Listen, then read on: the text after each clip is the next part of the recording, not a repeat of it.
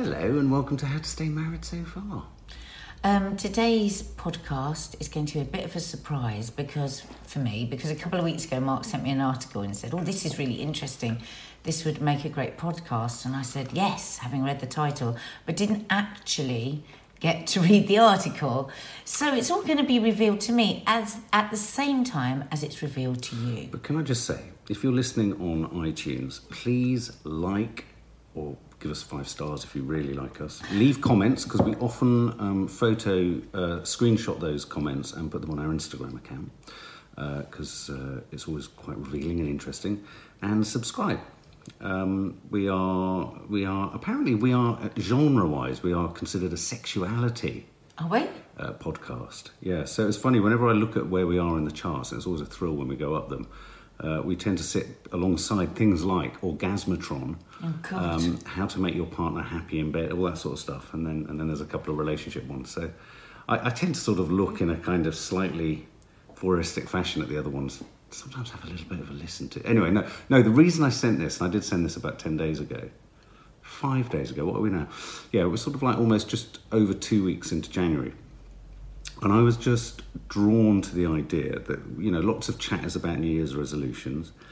We had a lovely time in Cornwall. We were both making a real effort, I thought, with not with being overly, what's the word? When you're soppy and all of that. There was just a natural effort because we weren't, being buffeted by the demands of life, the kids, worries, fears, and boy, just in the first 10 days of the year, has it been eventful. And I was sort of thinking of us both kindly because I was thinking, it was such a nice time because we were making time for ourselves, we were looking after ourselves, and in the looking after ourselves, we were able to see each other, I thought, in a nice way. And it's interesting how quickly, I think maybe perhaps a lot of couples who have, we often talk about relationship stuff on this and talk about it in terms of holding it together, keeping the ship tight, making sure you maintain, whereas actually, that doesn't really acknowledge the fact that there's, 70% of partnerships are not perfect but are great, and there are times where they drift apart and they drift closer, and it's just about managing that. So it's not always about sort of preventing disaster. Do you know what I mean? I think there's a tendency around not sort of firefighting. Yeah, exactly. And I think there's a tendency around a lot of self-help stuff, or these chats, or these kind of podcasts, about how to rectify bad situations. Is that not because people mostly look for something when things are going wrong? Yeah, but things can be going wrong in a very low-key level, and it's no one's fault, and it's not about fault. So, for example, I think since we've been back, we haven't been as tied in work. We've been busy with work, we've been busy with concerns, worries with the children. I've had issues and things to do with other parts of my family and what have you. And so I actually looked up only the day before yesterday, and I thought, bloody hell, hang on a minute, this is how the year's going to run away again if we're not careful. And that doesn't mean that we need to be sort of sitting there gazing into each other's eyes, because I do think it led me to think about the honeymoon period and how does one maintain the spark and how does one maintain that intensity. And what was refreshing and encouraging at Christmas, or in the New Year mainly in Cornwall, was that it's still there. When one stops and looks towards it, it's still there, which is an encouragement. I mean, I don't know what we'd do if we looked at each other and went, I don't really fancy you, I don't really feel anything for you, and all that kind of stuff. But on that note, so I was drawn to this article, and I think this article landed probably because lots of people are looking at ways to maintain that sort of, not honeymoon period, but the spark or the sort of consciousness. We can talk about mindfulness about ourselves. We can talk about selfish mindfulness. In fact, everyone talks about selfish mindfulness all the time. What I need to do for me, get all of that.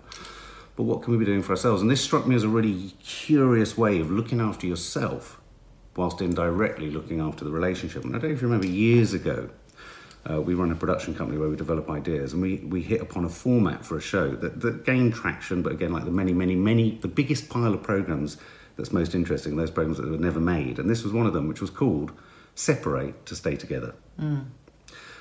Simple premise being, if your relationship's in crisis, perhaps stay together, but don't live together. And we've talked before, I think, about sleeping in different rooms and how that might bring a certain frisson back into the relationship. And this is an article about why more couples are choosing to live apart. And I thought it was a curious one because, at first you can sort of think, well, if you're not living together, that's the first sign of it not working. And I thought, well, let's unpack that. Why do we assume But is this article talking about starting off a marriage like that? It's or talking about after a all certain marriages. amount of It's talking time? about marriages Right. at different points. So it's not a fashion for people deciding to get married and live separately, right? It's from not the a beginning. fashion, but there is an increasing tendency of people being in relationships. So it doesn't unpack what category of relationship it is, but it just says there's a larger prevalence of people who are finding themselves in a situation where they're in love, in a monogamous relationship, or a relationship they want to be monogamous, and they don't live under the same roof. It could be financial reasons, it could be the loss of a partner, it could be drinking, it could be abuse, it could be financial reasons. There's a whole range of different reasons. And I just thought it'd be something that'd be interesting to talk about, how we think our relationship would be if we didn't live together. Why do we assume that living together is the be-all and end-all? Why, because it's a hangover from marriage and the finance and the home finances and living under one roof and raising a family. Are there other ways to skin a rabbit? We've spoken before, haven't we, about the way that we live. Yeah. And we know it's not really, if we could live a different way now, we probably would. We've got a lovely home that we're very, very, very blessed to have. And, And we've worked hard for. Yeah, and in many ways, it's great because we're always all together and whatever's happening over there is happening over there. But I think this open way of living, which is very much the norm for a lot of people now, people are a lot of people in this country, we do tend to build our houses smaller and with smaller rooms, and people very much want that. We're very influenced by America, aren't we? And everybody's wanting that big space that the Americans have. And we did this because we were in very small rooms. I mean, this house was half the size, this downstairs, wasn't it? And ever since we have had this open plan living, I think it has been, to a certain degree, detrimental to all of the family as a relationship, because That's the dog making That's a the dog. ludicrous amount of noise in the background. Sorry. and Detrimental to the family. detrimental to the family. And I think that's because we need, as humans, space to just do our thing. I mean, it's just the norm. And so probably if you'd talked to me about this article before that, I would probably go, No. oh, how odd. But more and more I'm thinking, oh, could I have a shed in the garden? Could I have a this? Could I have a that?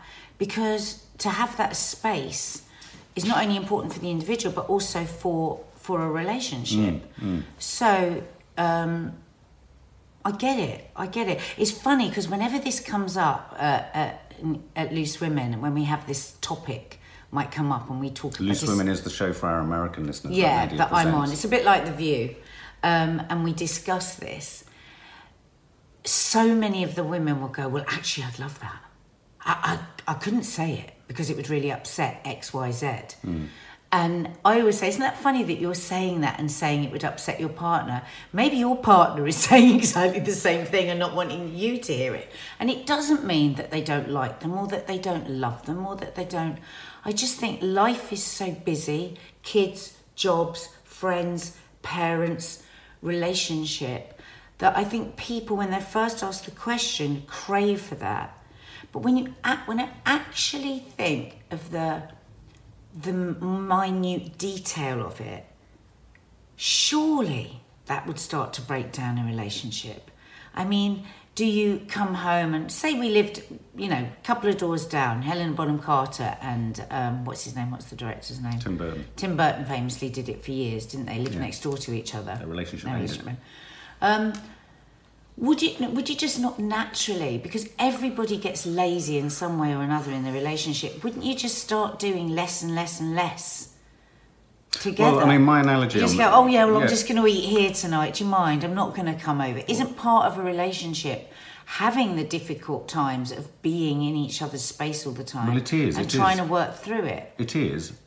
And yet, and funnily enough, I was thinking about this in contrast to where we were at in Cornwall. We were in the tiniest fisherman's cottage, constrained within the tiniest space. But only for a week. No, exactly. It was only for a week. Now, another analogy, and we have talked about this on another podcast, is I think you're right. I think I don't mean selfish as in selfish and wrong. Selfish in a good way. I mean selfish as in self-ish. Self-preservation. Orientated around the self. I think what I find with most of the people I know who live on their own is they struggle to compromise with anyone. when it comes to being in other people's space. Doesn't mean they're not kind people, but just their internal body clock and rhythm, and they're catering for themselves most of the time. They don't have to think of others. It's a little bit, I assume it's why people talk so pejoratively and negatively about only children, spoiled and all that kind of stuff. But at the same time, I do think that bad habits would form. So I entertain this seriously because I thought, well, there was an analogy where we've struggled, say, with snoring or sleeping arrangements, or when Kiki was younger and what have you. And there've been protracted periods of time where Maddie said the other day she slept in every room in the house, including the bath. I have, apart from the bath, and including, as have you, around the kids, but including in the hall and what have you. And there are those periods of time where you can lock yourself into thinking, and I have done it frequently, where I know you're getting up early and perhaps I'm watching something late and I go to bed, I just think, I'll just sleep in the other room. And you do it as a shorthand, but that does, I think, corrode a sort of an intimacy, or a thinking that one needs to make the effort, or a thinking about how one should be catering for the other person. I think you're right. I think this open planness, you can go, it's about finding a balance. It's finding a balance between, your own private world, your own private space. I do think private space is important. I know it's funny because I know I've got my room in there and I've commandeered that area there, and because there's shit in the room next door to Maddie's, it's felt that I have all this space. But because those rooms, like your dressing room, are so chaotic and uninviting, me and you find ourselves in this shared space, kind of like a cat on a hot tin roof, wishing we had our own space. And then at the same time, I think to myself, but would there be that thing that if we lived separately, because we love each other, we would be thinking, oh, I miss her, or oh, I miss him, and oh, where we wouldn't think to suggest to see a film together because we're just together all the time and we talk about films all the time. If we were out away from each other, be like, oh, it might be quite nice to call Mark up and go and see a film. I mean, apparently 10% of relationships... I think on paper. Yeah, on paper. Absolutely, on paper. Totally. If it's first thought, brilliant. Yeah, we'll just live down the road. We don't have to irritate each other. We can go on dates. We can go back to being what it was like before we got married. On paper. But human beings just aren't like that. I think that, I suppose if say we were to say, oh, look, next door's popped up, now thinking in totally insane hypotheticals. Let's buy the house next door and live separately from each other. Yeah. I think to ensure that it was a positive thing, one would have to put rules and regulations in place where you say, well, we've got to eat at least 5 times a week together. We've got to do, because it's just easy. People are lazy. It's not that one doesn't want to be with one's partner or one wouldn't, miss them, but it's very, very easy to be knackered at the end of the day and go, oh, I'll just see you tomorrow. And that could be very corrosive. I agree. I just don't think it's a marriage. I think a marriage is about having all this shit as well. Yeah. It's just, to me, it's very, very spoiled. It's kind of like, well, I was going to say, want is it more everything. About, exactly. I want to be married and I want all of that, but I also want all the freedom and I want to be able to do what the fuck I like. And I think really, it would be so easy to slip into being almost a person that lives on their own and just does do everything that they want with the rhythm that they want. Your camera isn't shrinking, is it? Lowering? It looks like it's got lower since this started. I don't think so. Oh, okay, good. No, I agree. I do think that there's a tendency to want everything and we feel entitled to have everything. Apparently 10% of adults in the Western world, so US, Canada, New Zealand, Australia, Western Europe, live together but apart, which I thought was quite a surprising amount. I think what would be interesting to look into, because of course it's a ludicrous... how many people would actually be able to do this? This does sound like very spoiled first world sort of problems. Yeah. But so I suppose the interesting thing to investigate is what if one were to do this, what would it be that we would want from that? And then you try and find a way to have that while still living with each other and being married. Brilliant question. And Nadia Sawalha off the telly asked the questions that others fear to ask. And I think you're right. Let's look at why did this article snag my attention? And I was thinking... What would appeal to you about it? What would appeal to me about it? What I'd be looking for in it and what I'd like, and this is about not What I'm not looking for in it is more time on my own necessarily. Although, you know, the idea is sometimes that you're in your own thoughts. I mean, I do think... That's something I'd like. Yeah, and I think family life is more responsible for that than just couple life. But, you know, the idea that your own internal thought processes and your own internal pace. You know, we work together a lot, and maybe there's a whole podcast on that, you know, how you work together. It's very difficult to live and cohabit closely with someone who you love and you like and you respect, and yet you want to move at a very different pace. That's neither slower nor faster. It can be on a sort of tangential way. It can be in a parallel way. It can be doing two things at once, or it might be doing... Well, you're a night owl, which I always was all my life, and I'm a lark. I'm not a lark. Yeah, lark. It's the one that wakes up in the morning. Yeah, I'm a lark, and you're a night owl, and I think this is, you know, a situation that a lot of people find themselves in, and nobody is wrong and nobody is right. You know, we're born with that. Apparently, it's just you're born with which way you work round.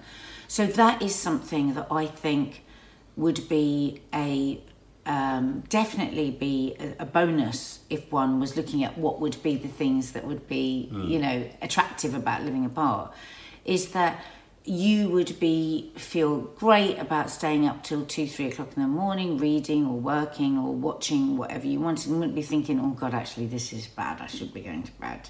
Because I think what happens in a relationship, there's so many shoulds that come into everything. And as we both know, any therapist, no matter what kind of therapist they are, whether it's a psychologist, a CBT, always says to take that word out of your life, which I've always found incredibly confusing, because I don't know what word to put in place. I mean, this is going to sound a bit contentious, and it's not meant to be, but, you know, I suppose that's the point of these chats. I mean, the night owl thing has increased, and I think it necessarily increases in a relationship. I've been a very, you know, nighttime is also the time that other things happen, sort of talking around it for the kids. But, you know, and when that contingent diminishes or removes itself from family life, as it necessarily does, one just has to kind of grow up and get on with this, and at the grand old age of 49, I'm only just accepting that.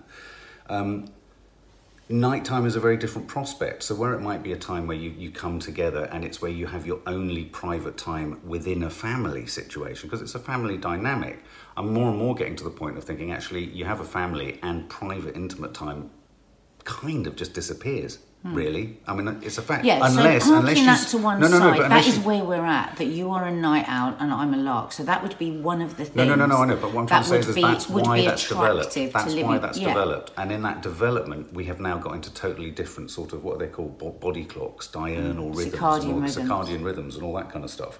And yeah, I mean, I've tried it a couple of times where I'll go up to bed and I'll just lie there wide awake, just sort of staring at the wall. And then no, you're losing the point here. You're getting offended by the fact that I've said you're night owl. I'm just saying. Not offended. No, we're talking about what would be I'm not offended. No, what would be the things that we would love about living apart? And that would be one of the things that I could get up. Say, for instance, I like to get up early. I like to love the sun in the morning. I'd like to if I'd got up this morning, I could have opened those windows, I could have put some music on, I could have sung a bit, I can't do that because that would be really selfish. There's people asleep, you know, and that's part of working out how to live together, that you can't just do whatever you want. That part of loving somebody is accepting that you have different ways of life. I'm a very sociable person. I would like to have people round a lot more. I'd like to have people over to dinner. I'd like to have people popping in for cups of tea. You're not sociable in that way. And that's just the differences in us. Again, that's something we just have to work out within our marriage, which we do. But if we lived apart... You'd be able to do that more. That would be something that I would do more, because it'd be like, okay, I can have you. I won't have to think about what time you're leaving or whether that's irritating my kids or my husband or my other relatives. It'd be just, I'm just doing what I want to do. And again, I think that would just start to break down the marriage because you're just doing what you want to do. I was going to say, but do you not think so? Imagine being in that situation. Say we were to do this as a test. Within 1 or 2 weeks, you might be in a position where you're thinking, "Oh my God, I love this. This is the life I always want." So I do think that you've got to enter into this guardedly, because if you do it, what are you really entering into it for? To be able to flex your single muscles. Single life. I mean, well, exactly. That's what I mean. That's why I said I think what it is people wanting the best of both worlds, and it's like, You're not single once you're married. You're married. And marriage, whether we like it or not, is about compromise. So you compromise a lot what you want to be and how you want to be and how you want to live. I compromise a lot on how I want to be and how I want to live. And that is a big part of marriage. Well, that's why it's such a serious thing to get married. That's why there are things like these podcasts, because it's not easy to fit in with another person. And as we know, you know, people that we know that do live on their own, and you actually see what that's like, of anyone that lives on their own, it's going to become more rigid. It's going to become more about what's best for me, what works for me. Whereas when you're married, you'll go, okay, yeah, I really want to go to, okay, this friend of mine wants to come and hang out and stay the night. Well, that's a bit difficult because Mark will be coming in at 2 and and the kids might have their friends over. That's a family relationship. It's not about going, okay, yeah, all come and stay the night. Well, what about when the kids aren't there and you're madness. just a couple? Because I mean, in a sense, that's the Same thing. This intercepts the whole Shirley Valentine concept, doesn't it? And the idea that actually I think the age group that women most often separate or not to find another relationship necessarily, but in order to divorce, is in their mid to late 50s. Apparently there's more and more people separating, and that's why there's an increase in suicide amongst men, because there's more and more men who've kind of curtailed their social. And it's funny when I look at those statistics and I think to myself, well, God forbid, you know, if the sword of Damocles came down and our relationship was over, I would find myself in that disorientating position where I don't have a big social framework, and I'd be, you know, that much older. Okay, I'm a little bit younger than you, and so I suppose, you know, you just saying that about compromise, that in a sense goes to the heart of what a problem marriage is or a difficult marriage is. It is all about compromise marriage, but the problems in a marriage is when each member of the couple feels that the other one's compromising more than the other. And therein lies the problem. Yeah, I mean, I don't think that's the case with us. I think we both compromise. I think we both do. I don't think one compromises more than the other. Obviously, there's going to be days or minutes or certain situations. But I think as a whole, when I look at our marriage as a whole, I don't think one compromises more than the other. I think we just compromise obviously in different areas. Yeah. But I definitely, I can think of a number of people that I know where there's so little compromise between them, and people will. I think in a way sometimes it's more difficult. It can be confusing for women. I think why more women will be fed up and leave maybe in their 50s and mid 50s. Is that they may feel just by the way that the world is that, you know, women do look after, they are more of the caregivers, they are looking after the kids, and, you know, there can be a confusion, a blur of where was I compromising, as one should compromise in a caring relationship, and where was I being a doormat because I'm a woman. Taken advantage of. Yeah, and I think that can become very confusing. I mean, there's somebody that we know, and there should be no names, and he talks all the time about how his wife does absolutely nothing. I mean, he's terribly jolly about it and lovely, isn't he? Yeah. But he says, oh no, my wife wouldn't do that. Oh no, my wife wouldn't do that. And we kind of laughed at it at the beginning, but now it's like, oh my God, does your wife care about you at all? Oh, I see. And sometimes people are like, I'm not compromising because I'm very strong and I know exactly I know exactly what I want out of life, and I'm not going to be controlled or suppressed by my partner. And I think that isn't a relationship that I would want to be in. If I'm really honest, guys, if you're listening or watching, that's where I feel very privileged to have the wife that I have, because I do think you are very unusual in that you manage to, I don't mean deliver like contractually, that sounds horrible, but you manage to deliver on the sort of nurturing elements without having a sort of contractual clause at the back of it that says this is for this long and in this way and I need this back on these terms. Because I have been in relationships where my sense of a relationship is always this. It's like a mini business, and everyone is bringing their own assets as well as their own skills. And it sounds contractual. Yeah. You know what I am? I'm a confident feminist. Oh, I like that. Yeah. I'm a confident feminist in that. I think what I am? I'm a passionate lesbian because I love women. I'm a confident feminist in that I know what sort of woman I am. I have, and what I want. I have clear boundaries on what I accept and what I won't accept. Yeah. And I'm not afraid to be a caregiver. I don't think being a caregiver in any way reduces my feminist credentials. Yeah. Do you know what I mean? Yeah. If I iron a shirt for you, that's You because I haven't care about compromised. you. And you haven't fallen into the, what's it called, the #trad wives trap. No, and I think that yeah. a lot of people might come into a relationship just thinking that. But we are lucky in that we happily sort of fall into a 50-50 thing. We've never laid any rules and regulations out about that. We just kind of just like Well, I take was brought fashion. up by a mentalist feminist as well. But here's one of the other details, is that although there's a sort of 10% of adults in the Western world, and that's a huge number, are living like this, a huge section of that, if not, I'm not sure if it's a majority, but a huge section of that 10% of the Western world are doing it, are feeling anxiety and fear about the relationship as a motivator to living separately. So to get a grab on that, you know, a lot of families or a lot of couples where perhaps one half of the partnership feels that the one partner is living dangerously, drinking too much, potentially abusive, controlling, all that kind of stuff. So, you know, we're talking in the very first world glossy kind of, oh yes, there's a choice. I wonder if I could live in a sort of little apartment in London and you could do, you know, forget that. What about if you're in a crunch situation, living with an addict who you love? Let's not face it, just because someone's an addict doesn't put them in the category of not lovable. There can be, behaviour can be not lovable. So, you know, in that instance, I would say there's a very real consideration for separating in order to get back together. So I do think it can be a stopgap solution. I think if you're in danger, and I think it's rare that people that separate get back together again. I think when you separate, I think there's been a couple of occasions we nearly did. Yeah. I think we would have made it if we'd separated, because I think that we do actually love each other. I think that we become intolerable to each other, like you know, a lot of people do. But I think if you're in a complete crisis and you separate, I mean, that's another whole discussion.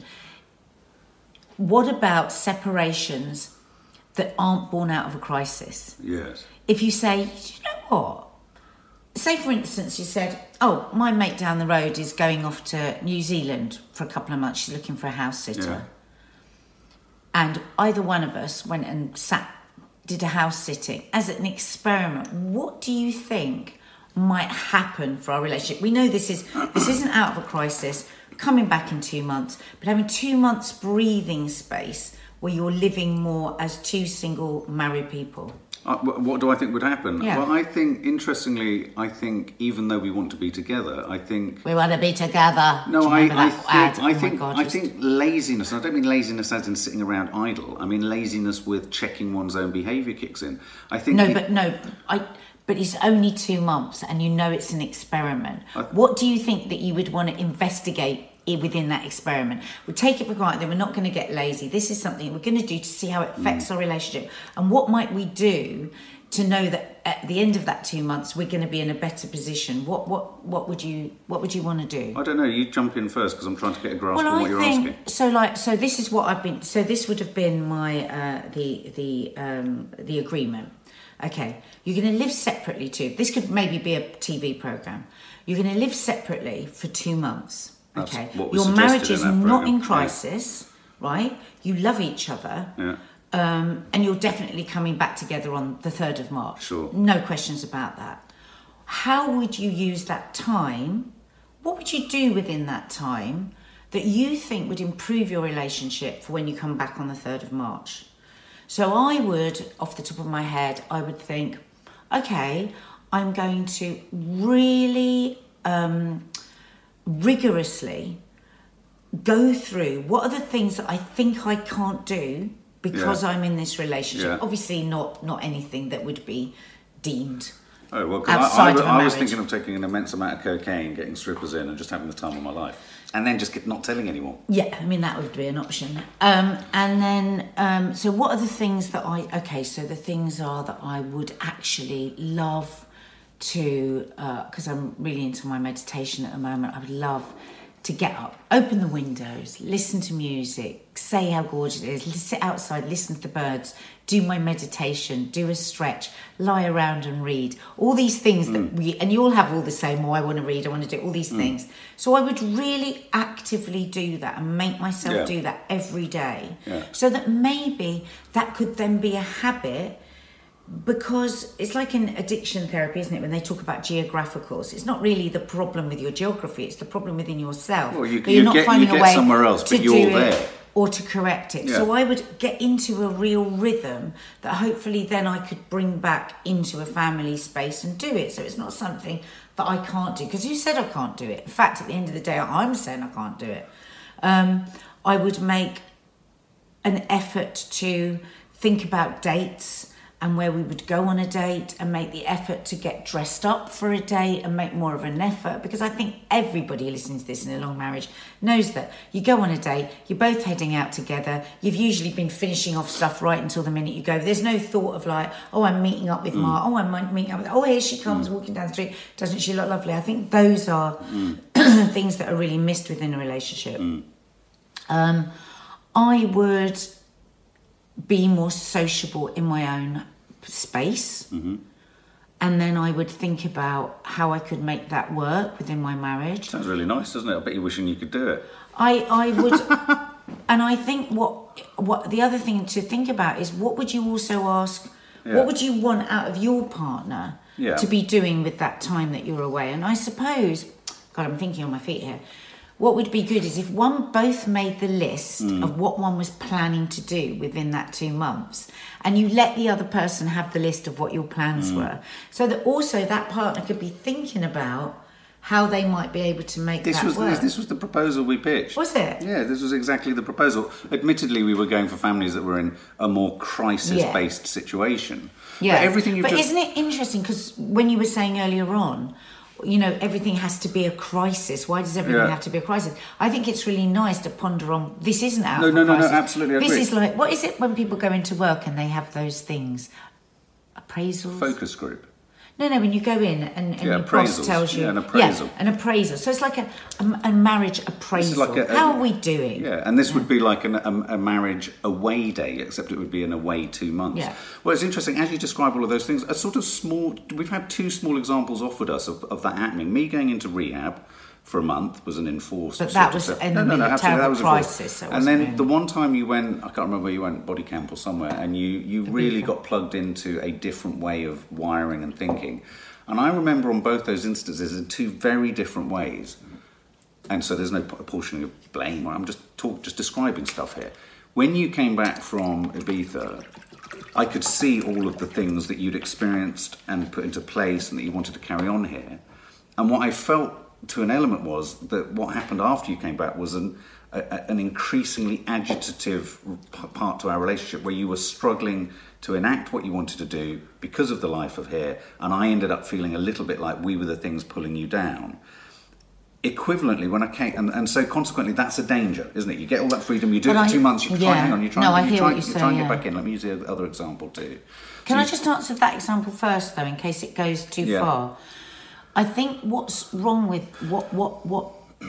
what's within that was that I went away not knowing at all what was going to happen. You know what I mean? So I was enlightened to a lot of new ways of thinking and new ways of being, which, of course, you guys knew nothing about. But I ended up feeling very slow. So for instance, when I came back and I was like, oh my God, I've been thinking in such a negative way about everything. And a big part of what was taught and I learnt there was that the more negative thinking you have, the more negative things are. And as is the way with the family, you know, I was like, oh, well, what's the positive way that we can think about? And I can see how that would be very annoying for a family that hasn't been away for the week. And so everyone's going, oh, God, if we have to hear one more time about it, I don't want to think positively. Quite right. I would be the same if somebody went away and then came back with that, be like, what's she going on about? But what would it be? But what would be different if you're doing this is that you would you'd be saying to each other Sure. what it was. So you'd both be investigating Absolutely. that different thing that your partner's talking about. So I think it would be a different thing. It would be different, but it presupposes that when you go into something like this, these are all your targeted aims. But as is the way, you go into it, but other things will come up. You go into a marriage thinking it wouldn't work. No, you go into a marriage thinking it's one thing, and what you discover, guys, if you haven't got married, is marriage is this completely is a different. totally ludicrous But hypothetical. but these I'm just looking at where we've had experience of it. The other place that we had experience was when I went into rehab and came back, and obviously that's different. That was a crisis point, but it was a 4-week separation. And they often talk about we're a family blighted, if you like, with blighted and blessed with addiction, because it's solved so many problems for us, actually, recognising it. When I came back into family life, after the sort of, in inverted commas, a bit like you with your body count, after the sort of artificial purity of kind of self-care and thinking of how you can I've never walked into more of a madhouse, because I mean, we were all living even close. Really bad you were in a way. bad way, but families were even more enmeshed, and it was all just. And I remember coming out thinking, I remember when they used to say things like, "Look," and I remember them pre-warning me, almost like we were sort of sitting on the edge of a helicopter about to jump with our parachute. So 4 weeks now sober, you're going into the real world. I was petrified. I remember that day leaving, like, oh my God, I don't want to be codependent on this place. I want to. And as I sort of fell forward into the world, in my ears was them saying, a lot of people don't want to go back to what they came from. It's the only way you can survive. And that, I'm not saying we've worked it out. We've worked out our ways, but it's very hard. It's very hard to have a taste of something that's right, that's absolutely right for you. Because what could be absolutely right for you, however good your relationship is, because you're making it good, could be something completely opposite. And that's my worry with this idea. But that's an interesting example, isn't it? One comes out of rehab, and I think this is, if anyone's listening that has a partner in rehab or whatever, but because a lot of the partners of the people in rehab, of course, there'll have been so much firefighting up and towards that, and then they go into rehab and the partner is left like reeling and disorientated because there's been so much suppression of what's gone on. And maybe, sorry, I'm just gonna have a glass of water. I'll just do a dance. And it's interesting, isn't it, that you were told, a lot of you might go back and you might feel that it's not right for you. But what they're kind of saying is either leave or suppress that feeling that it's not right for you and push through. And when are you supposed to suppress a feeling that something isn't right? Where is the line of just being... Where's the line of being selfish and being selfish? I don't think they were saying that. Self-preservation. Yeah, I agree. Self-preservation. Because I would have said, actually, if I'd been your friend, I would have said to you, don't go back. Don't go back for a while, because there's carnage there. I mean, I was probably the worst that I've ever been after you guys. Remember, I tried to give up smoking at the same time. And it was very, very dire. I had lots of anger and lots of... and actually the right thing would have been for you not to move back in. That would have been the best time for us to separate for a while. We probably would have been then to readjust. I mean, it is a similar thing as the Ibiza thing, isn't it? Yeah, it is. It is very much you so. come in with something new, and it's like, but and everything's also just like there's an element of resentment from those it's like, all right, you've been away, you've managed to fucking find the meaning of life. Yeah, well, exactly. we haven't. We've just been getting on with day to day. No, but that's why this idea of double separation is quite good. Yeah. It's quite good. So I wonder whether it is something I might revisit this as a program idea. I just think it's very rich. I think the idea that you separate to stay together. I just think it could be very, very telling. I mean, please let us know in the comments below if you've done anything similar. I'd be really interested. Have you had enforced separation? Did you do it? Has anyone ever done this? Not firefighting, not out of a crisis, but just like let's have a little shake up and a little. But at the end of this, let's not forget, right across the globe, the dire straits that so many people live in, and in the most cramped and difficult situations. Let me give you an interesting and we are statistic. so lucky to live the way that we live. Let me give you an interesting statistic. On the planet, 70% of the people living on this planet, so where's the population of the planet now? 9 billion, 12 billion, whatever it is. 70% do not have a recognised postal address. That means, and this is through DHL or FedEx or whatever, that means that 70% don't have a fixed, recognisable home. Just puts it in So perspective. this little This is a trip very into first a world chat. hypothetical. But, you know, we are in the But first we world. are in the first So world. what We the can't hell? apologise So for that. sorry, we're going to keep talking about this shit. Yeah, we can't apologise for that, but I just think it's quite interesting. I like to do extreme hypotheticals, and just because it like stirs things up and makes you just question Not things. that That's good. extreme. I've booked into a hotel for at least 6 weeks. I'm going now. Woo! Girls' night.